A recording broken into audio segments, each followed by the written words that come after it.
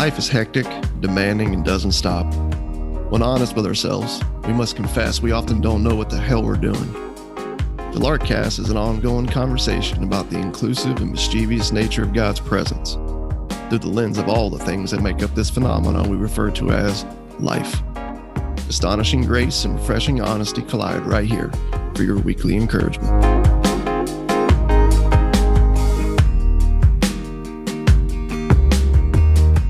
3, 2, and 1. Welcome back to the Larkcast.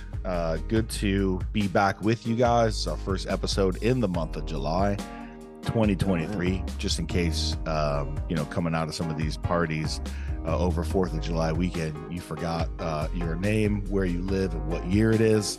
It is July 2023, and you are now tuned into the Larkcast. My name is Tony, and with me, as almost always, is Russ. What's up, Russ? Not much, man. I'm here. Got all 10 fingers. It's a good day. Hey, anytime you get out of 4th of July, oh my gosh. Anytime I promise you have not been drinking. We podcast in the morning. I'm not hungover from the night before. Anytime you get out of 4th of July weekend with all your digits, it's a good thing. It is, man. Especially for me, because as a kid, I mean, like you as well, I grew up with this idea that freedom is found in independence, which is kind of ironic, right? When you think about it, like that's coming right out of 4th of July. And of course, as you study the scriptures, you learn more and more like, no. Freedom is actually found in dependence on God. To live in dependence upon him is to live in freedom. But again, man, as a kid, my mindset was the opposite of that.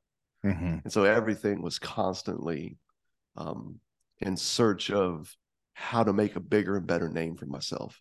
And as a Florida kid who grew up watching Smokey and the Bandit, that's a problem. And then I graduated in middle school to Ferris Bueller, who became like my second hero. So let's just say how I made it through my childhood with all my digits, bro, doesn't make any sense other than just the grace of God. Yes. And knowing you as long as I have, I'm pretty sure that story would be mirrored in your own upbringing. Yeah, my thing is like I love fireworks for sure, but I'll let like other people blow all their money on these fireworks. Like, yeah. Dude, I can't help but watch a fireworks show. Like we were at a party on Saturday, and like it was massive. This dude just spent so much money, and like after the first like minute, because he just went all out, like killer intro. Then it's like a nice steady pace building up to the the grand finale kind of a thing. And after the first intro, I just look at Pam and I was like, that was like easily $3,000 right there. And I just can't help but like see fireworks and like equate it to how much money is spent just for this like little, moment of visual pleasure or whatever. But dude, some people are about it. Like they're just about it. And I'm like, that's awesome because I get to enjoy it. And other people get to enjoy spending money while other people are entertained. And money-wise, man, on those things, there's a friend of mine, Laney, who used to live here, bought a bunch of fireworks one year, and we got to just come over and blow them all up. He just sort of sat back in a chair and relaxed and enjoyed the show. Dude, these were like just like they were legit fireworks, but nothing like people would be putting off for like a major show. And just the ones he bought that we could shoot off a pier up the backyard, dude, was $5,000. Yeah, crazy. Yeah, it's nuts, man. The money in that, but at the same time, let's just say it's worth every penny as long as you're not the one who's having to write the check. Yeah, I think too. Like we talk a lot about freedom on this podcast, and I think it would be good, like especially now, like with the political climate, a lot of people are using the word freedom, right? Yeah. And it seems like, the right really likes to, talk about that. And we use freedom a lot too. And I don't know if we've ever really taken time to be like, hey, like when we use that word, we're using it very differently than how you're hearing it in the back and forth, on social media and the public discourse of that. It seems like the freedom that is like American freedom is a very kind of like individualized, kind of freedom, which I mean, if you want to get into American politics, I resonate with that quite a bit, for sure. And but the freedom, that I think is peddled by your kind of average American again, it's just like really, really just kind of, selfish. It's almost like a freedom away from others. It's like a freedom for, like, for myself, away from others, isolation, like leave me alone. I'm just going to do what I want. Whereas, the freedom that Jesus talks about, and the self-forgetful life that comes out of that really frees us up to love, those around us. It propels and pushes us into our communities, into our neighborhoods, and into our friendships. Yeah, man, it's definitely a little different. I'm with you. I believe that God made people free. Period. He made us free. And I don't think any form of government anywhere in the world throughout all of time has a say in that. Now, we have a long history of people wanting to have a say in that and wanting to control the narrative of other people's lives, which is a major problem. And just so we're clear, it seems to stretch among all of us because, there's people like us who aren't in political power, but yet we'll still do our best to control the neighbor or our spouse or, our kids or our friends or whatever else it is. But yeah, I'm a big fan of, God made us free. But the idea that the independence of it is the freedom is the problem, I think. Yeah. It's like, no. The dependence on him is where the freedom is found. Yes. I don't need to define myself anymore or spend my life trying to make a name for myself. Yes. Because I've already been given a name and a life in Christ. That's the beauty of the human story. And if you lose sight of that, it gets pretty troublesome. Yeah, and I think it's that being free from having to constantly perform, earn, or posture yourself as somebody who either in a secular world or a secular context would be successful or own business or whatever, or be respected in your community, or in a religious spiritual context of someone who belongs, is going to be welcomed in the end, who's going to make it through the pearly gates, that freedom, you die to that whole rat race. Mm-hmm. And so when I don't have to focus on myself in that way, right, you really are, free to not take yourself so seriously, be honest about your own frailty, your own flaws, but C, when you're in a conversation, you don't have to so quickly talk about yourself. You can actually ask questions and get to know the person across from you, and you get to be a better friend. Yeah, man. So that's a great point. And I think that's what a lot of us are looking for, right? There's that connection, the belonging. You're just never going to get away from it, man. Like, as much as we talk about solutions, the human story is a craving for solidarity. And of course, you have Jesus showing up and saying that we already have this solidarity with one another in our common story of frailty, but also resurrection in him. For this is life. Yes. And it's like, oh man, that's so beautiful. But then in the unbelief of that, right, we spend all of our time creating tribes and lines and boundaries and borders and all these things to define who's in and who's out, who matters and who doesn't, who's up here and who's down there. And it's like, what? Mm-hmm. And of course, the church is guilty of that as well. And it's sad, man. Like, what happens when you lose sight of the fact that God already made you free? For freedom, Christ set you free. Galatians. Done. Yes. whoever you are, wherever you are in the world, free. Yep.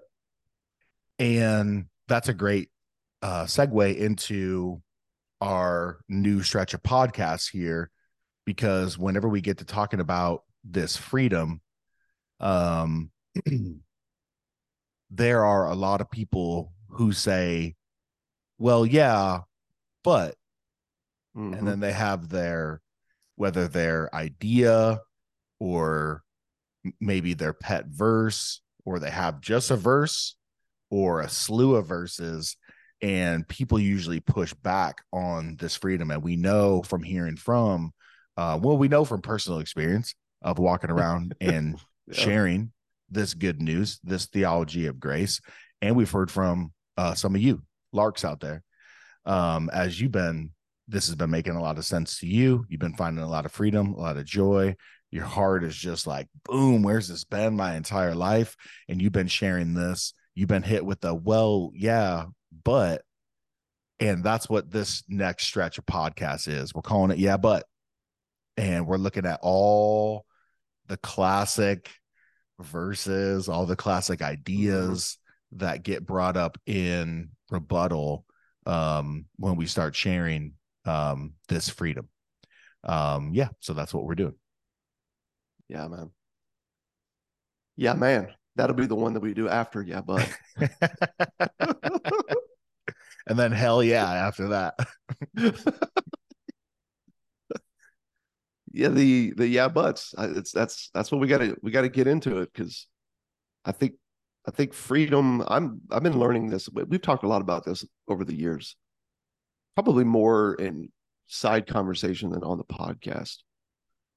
But one thing that's definitely hit me pretty hard is this idea of like learning to live in the freedom that you already have in Jesus is like learning a new language. Because you're talking about learning to live loved. You're talking about learning to live into something that's already yours versus on your way to something that you think could be yours, which seems to be the constant human story. And it's like learning a new language, man. Like you're learning to hear in a way that you haven't. You're learning to see in a way that you haven't. You're learning to process in a way that you haven't. You're learning to speak in a way that you haven't. And dude, that takes time. Sometimes a lifetime, man. Yeah. And I think that's where stuff like this, yeah, but really comes in, is because it's like none of us are graduating from the pushbacks in our own spirit, right? Like the religious nature in you is always drawn to the religious noise around you. Correct. And it seems normal, natural. Like, well, of course this is good. It's not. So you're always there's a contention, you could say, even within ourselves, but then also around us. Yes. And freedom, man, the enjoyment of freedom, I should say, is at stake. Your freedom isn't at stake. That's done. Your enjoyment of this freedom, you're helping others enjoy their freedom.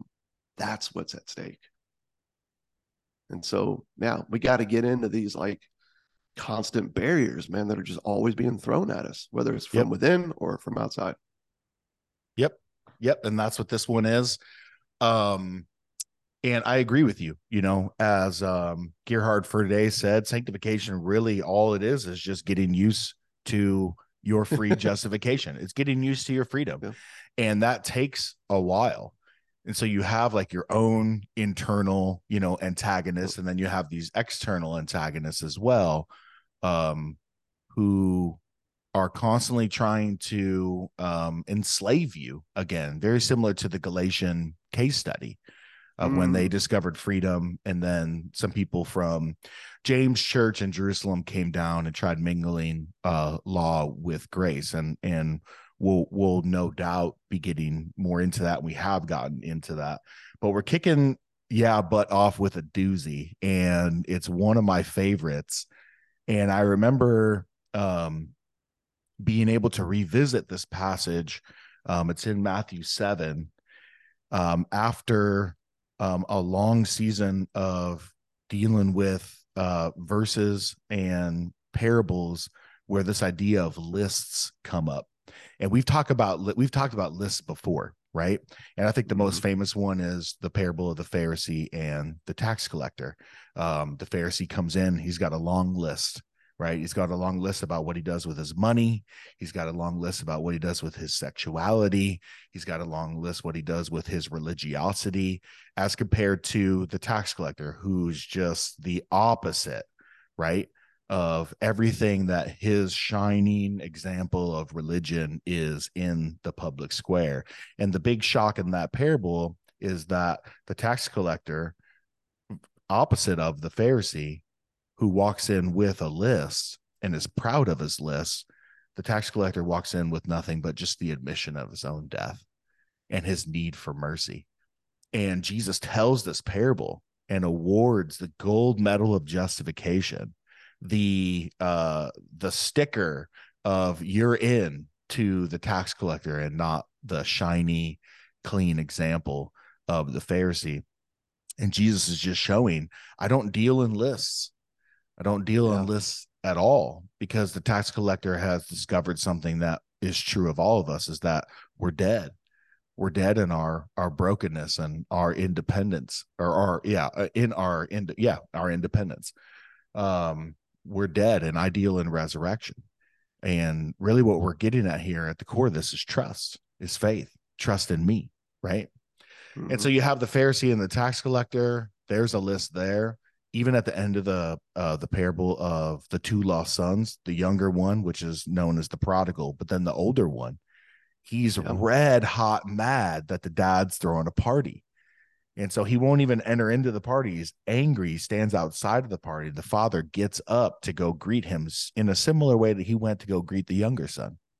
And he says, man, why are you mad?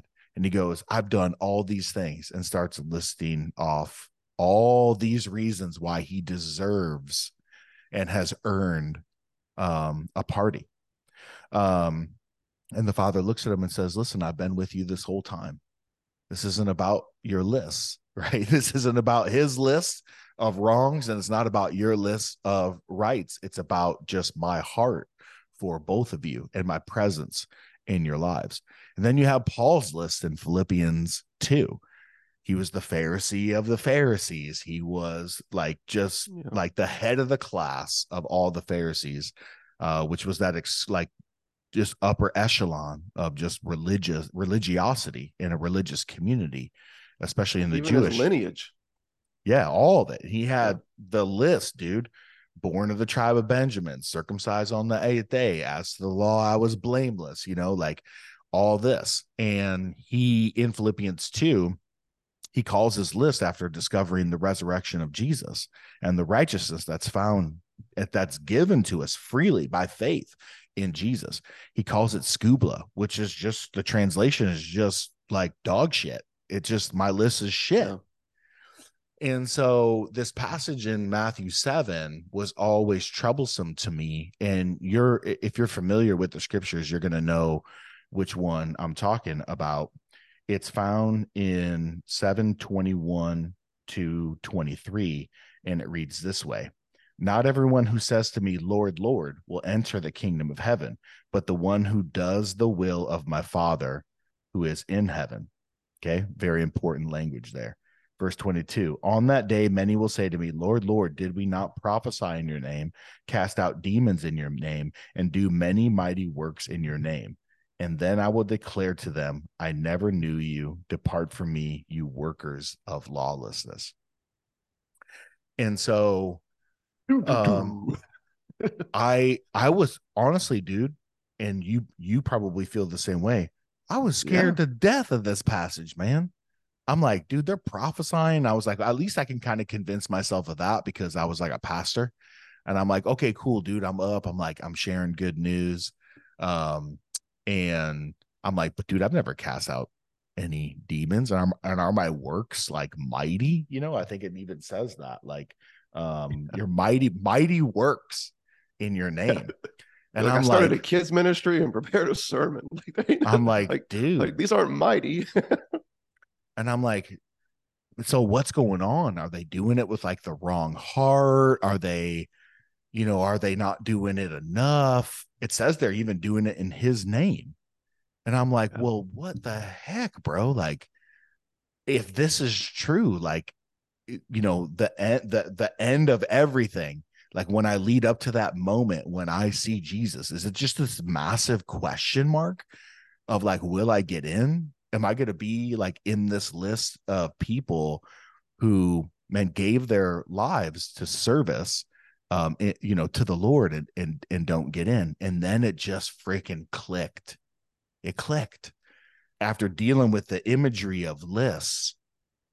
I was like, imagine on that day, knowing everything we know about Jesus, everything we know about lists, everything we know about how he declares the Father's heart, everything that we know about how he's constantly pointing to what he's going to do in his own death and resurrection, reading the story and getting to the point where you're so focused on yourself that when it gets to that moment to explain why you might be able to get in or why you're even worthy of this relationship, you bust out a list. And here we have another list. Yep. Did we not do this? Did we not do this? Did we not do this? And he goes, listen, I never knew you. I never knew you. Because when you're working hard, real hard, to belong, be loved, be in, stay in, serve and sweat for the Lord because you think he demands this, you have a different God than the one Jesus describes. Yeah. And so it's very fitting that he would say, I never knew you. I never knew you. And the key to this passage, not only with the list, when you play with the imagery, because I heard Capon say one time, hermeneutics is simply just playing with the imagery. And when you play with the imagery of lists, lists are pretty thick. It's a pretty thick theme in the New Testament. But at the beginning, he says, not everyone who says to me, Lord, Lord, will enter the kingdom of heaven, but the one who does the will of my Father.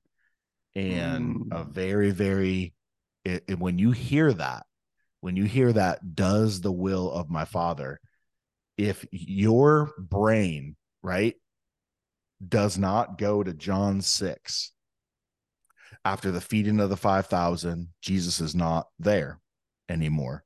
So the crowd wakes up and they're hungry. They're like, yo, dude, like, where's my sausage egg McMuffin? Like, we need to go find this Jesus dude because I want to get a second order of hash browns, to go along with said sausage egg McMuffin, which is still to this day, like, I don't eat a lot of McDonald's. Come on. I don't eat a lot of McDonald's, but dude, that McDonald's breakfast, boy. Bro, I have been with you and you have walked through McDonald's drive-through windows at 2 a.m. What you talking about? I don't eat a lot of McDonald's. No, I don't eat a lot of McDonald's, but when I do, I make up for basically however long it was since I had it last. Bro, the salt crunch on the outside of a McDonald's hash brown. Oh, dude. Come on. It's from Jesus, dude. It really is. It's from the Lord. It's from above. I had a dream one time that my desk was made out of a McDonald's hash brown.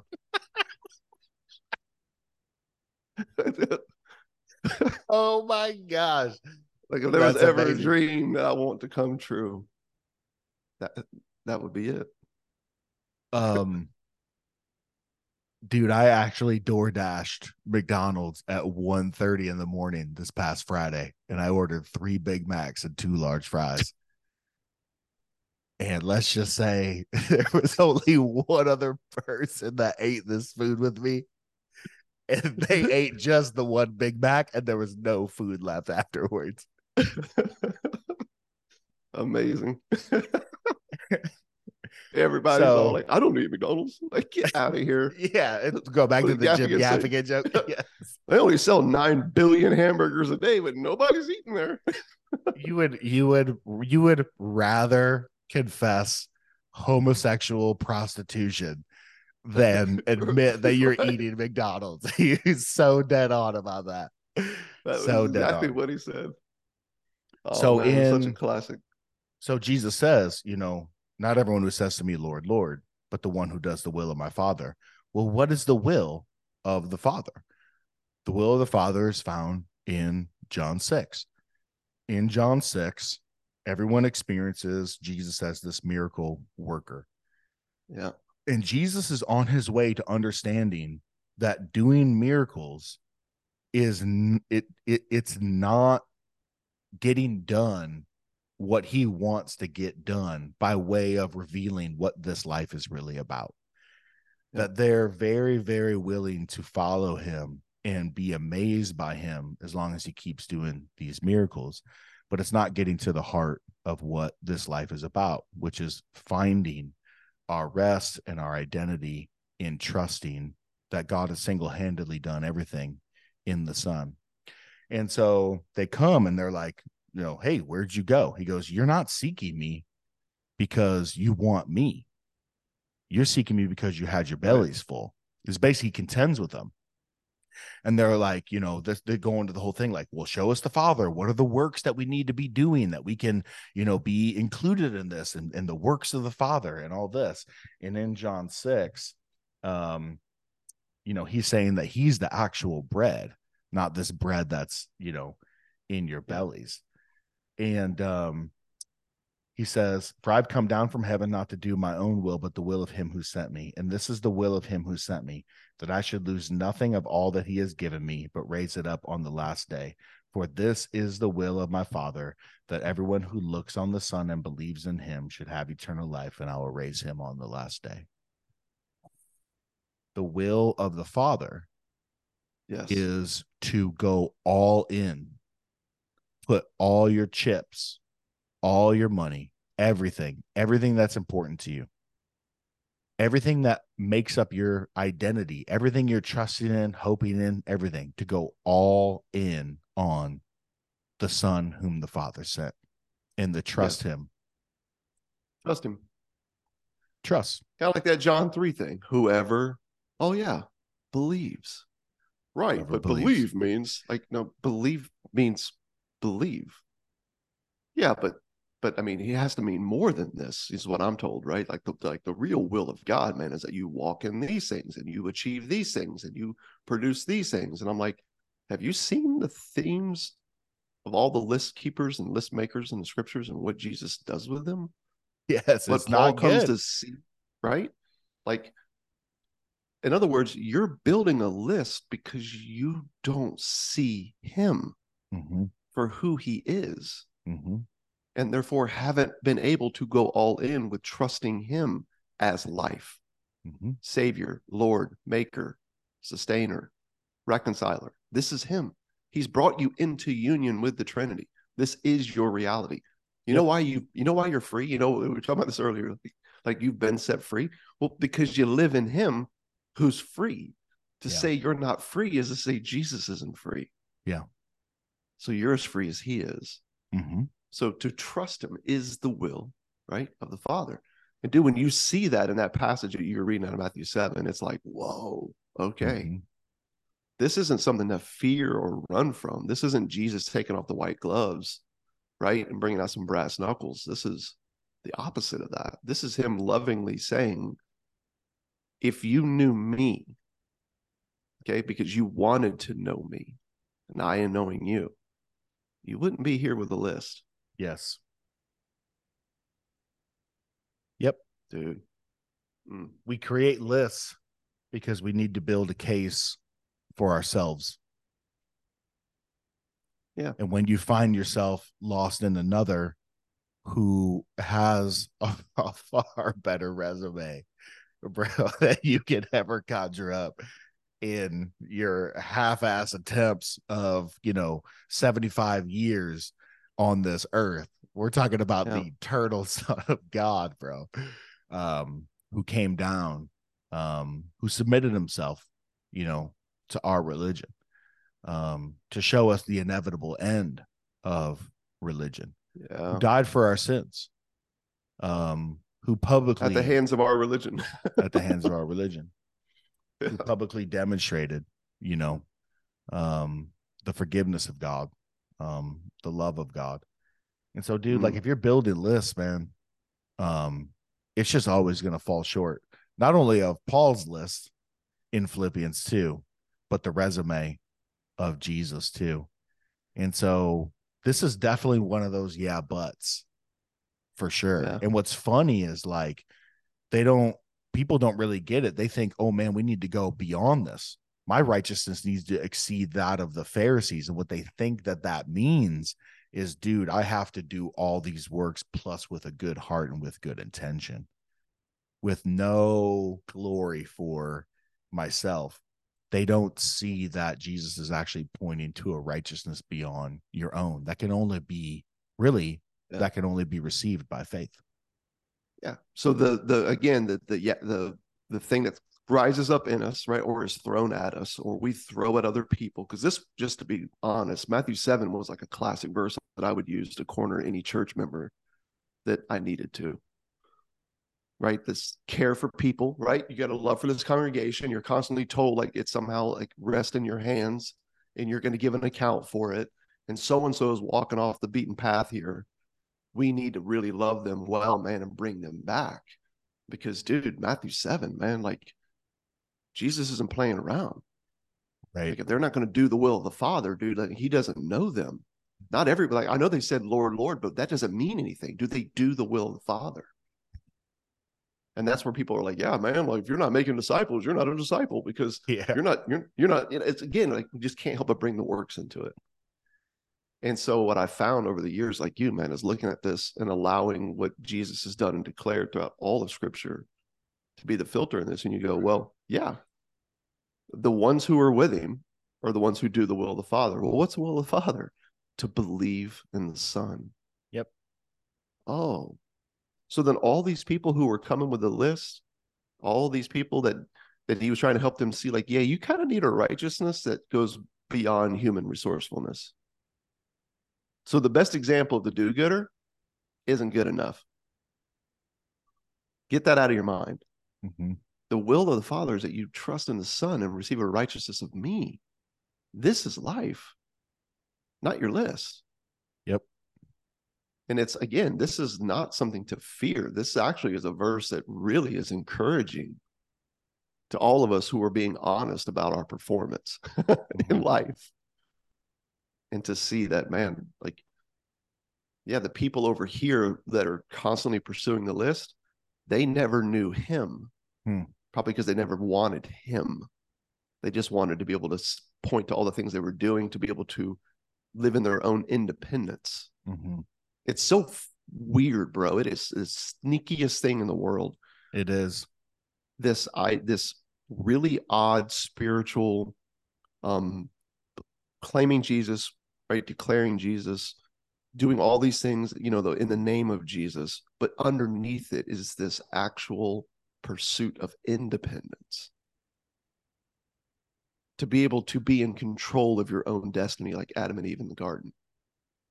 It looks like Christianity. It looks like the best Christians the world has to offer. But it's actually the opposite. It's the opposite. It's dead. You actually don't know him, nor do you seem to want to know him, which is why he says, yeah, it's not that I didn't want you. I just didn't know you. Yep. Dude. Man. Yeah, man. So that's where we're going with this new stretch. I love it. The Good word, buts. Bro. The buts. So we're gonna be bringing up a bunch of heavy ones, a bunch of ones that have been thrown at us, that will be and have been thrown at you, and we're just taking them one by one. So I think we kicked it off with a bang, no pun intended, on 4th of July. Cheers to you, my dude. Yeah, man.